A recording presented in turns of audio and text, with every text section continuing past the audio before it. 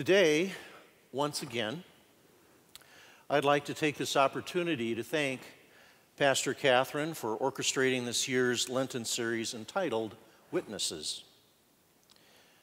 Over the past 5 weeks, we have encountered various witnesses to Jesus' ministry throughout the Gospel of St. Matthew, prayerfully seeking to see and hear Jesus through spirited, fresh perspectives, fresh eyes, fresh ears.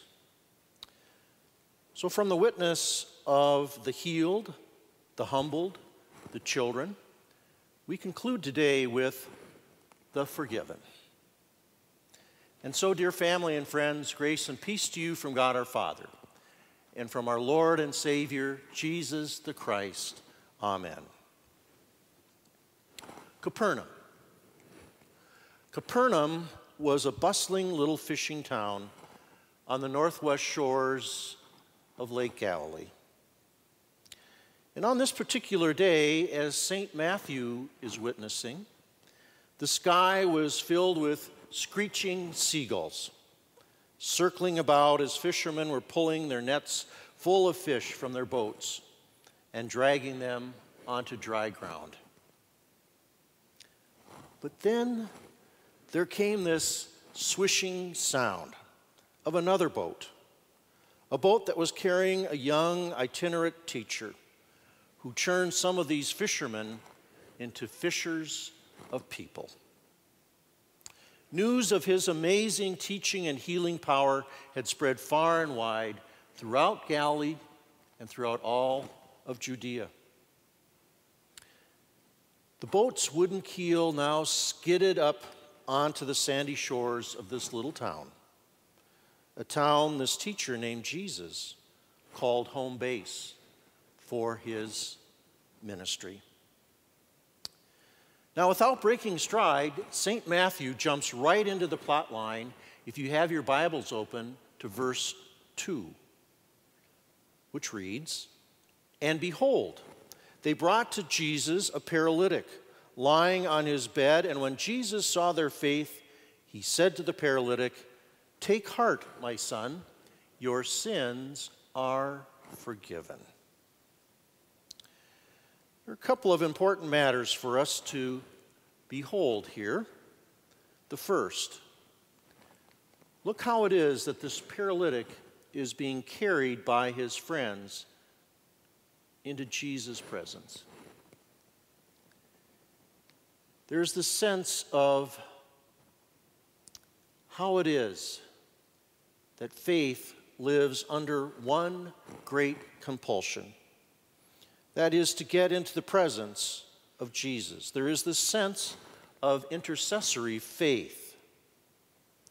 And the way we carry our friends and family to Jesus in every time and space, especially in these times of the coronavirus pandemic, is by praying for them. Martin Luther says of this intercessory or alien faith, the friends win for their paralytic friend with their faith, a faith of his own. For this sick man at first had no faith, but afterward he heard the word, and Christ poured into the man a faith of the man's own, awakened him with the gospel. For Jesus pours faith in through his holy word. So comments Luther on this passage. And so it is that the power of the Holy Spirit takes our witness of faith, feeble though it may be, and then uses it to awaken faith in others. My friends, to you as Christian parents, baptismal sponsors, Sunday school and confirmation teachers, take heart and encouragement here. As the great 20th century theologian Ed Skeelebakes writes, "People are the words by which God continues to tell God's story of salvation and healing." Second, Note how striking it is that Jesus addresses this man's paralysis by a word of forgiveness. Your sickness is healed. This would make far more sense, right? But when Jesus says your sins are forgiven,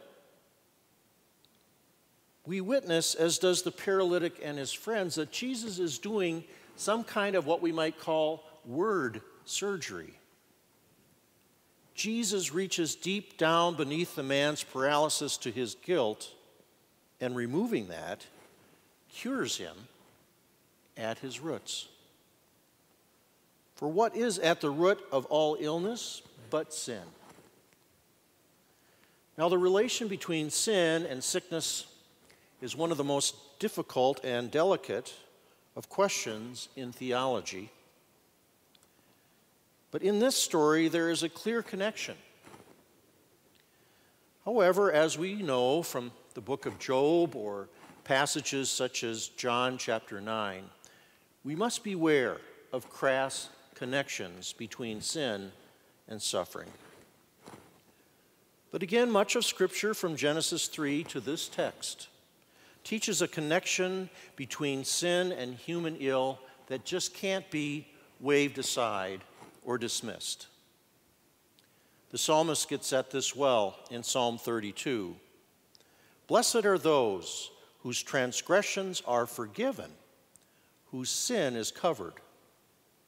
For when I declare not my sin, my body wastes away through my groaning all day long.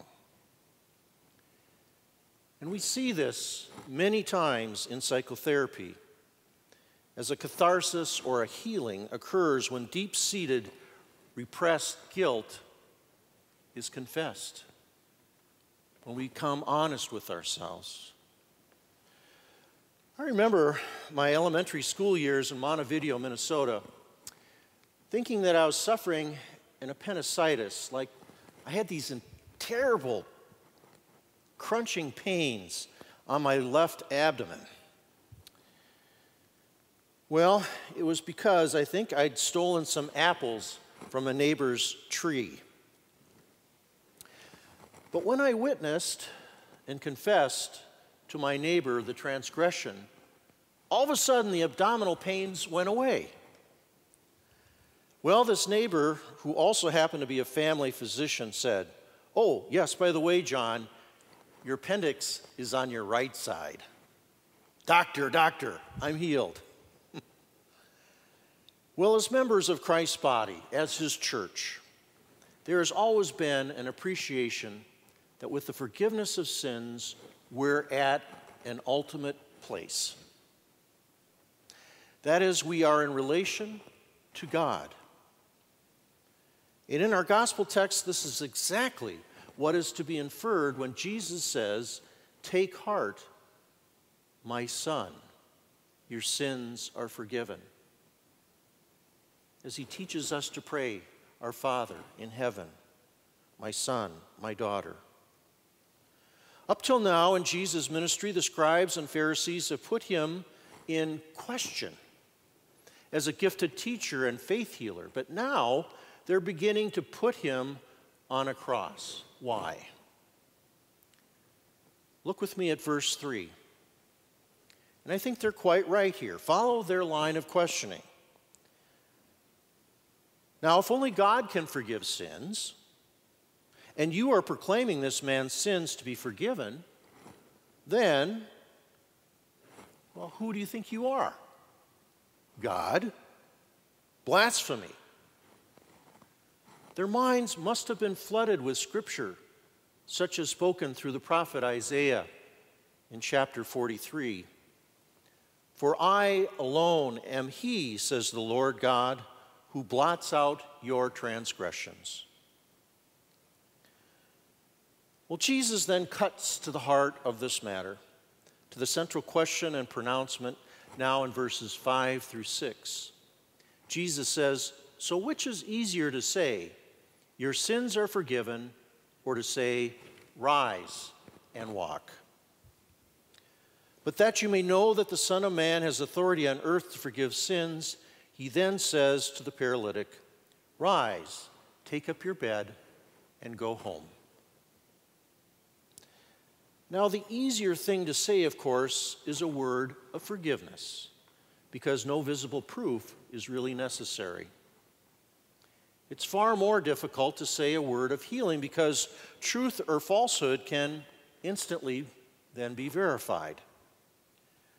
But Jesus keeps the issue focused where he wants it to be, as his divine authority comes now face to face with these human claims of blasphemy. And so for the paralytic and his friends, for the scribes, and for all the world to hear and see, yes, to witness, as Jesus holds divine authority from above and human healing on earth below. He tells the man once paralyzed, now restored to health, to take up his bed and go home. And so he does. And heaven and nature sing. To conclude, I'd like for you to note how St. Matthew uses the word home here like bookends in the first and the last verses of witnessing the story of the paralytic. Home is the place where, whenever you go there, says the American poet Robert Frost, it is a place where you're always welcomed in. I should have called it something I somehow haven't to deserve. And what is that something we somehow haven't to deserve? But God's grace enfolding us, just lying there, paralyzed by fear and anxiety in a world filled with the threat of a pandemic peril, and calls us to witness the ultimate authority and victory over sin and death in Jesus, his cross and resurrection. Free now to move, free now to be, free now to witness in his name. For the forgiveness of sins closes the past and opens a new future. And oh, what do you suppose the man once paralyzed witnessed after walking back home? What about you? Yes, where there is forgiveness of sin, there is life and salvation and healing. In Jesus' name, amen.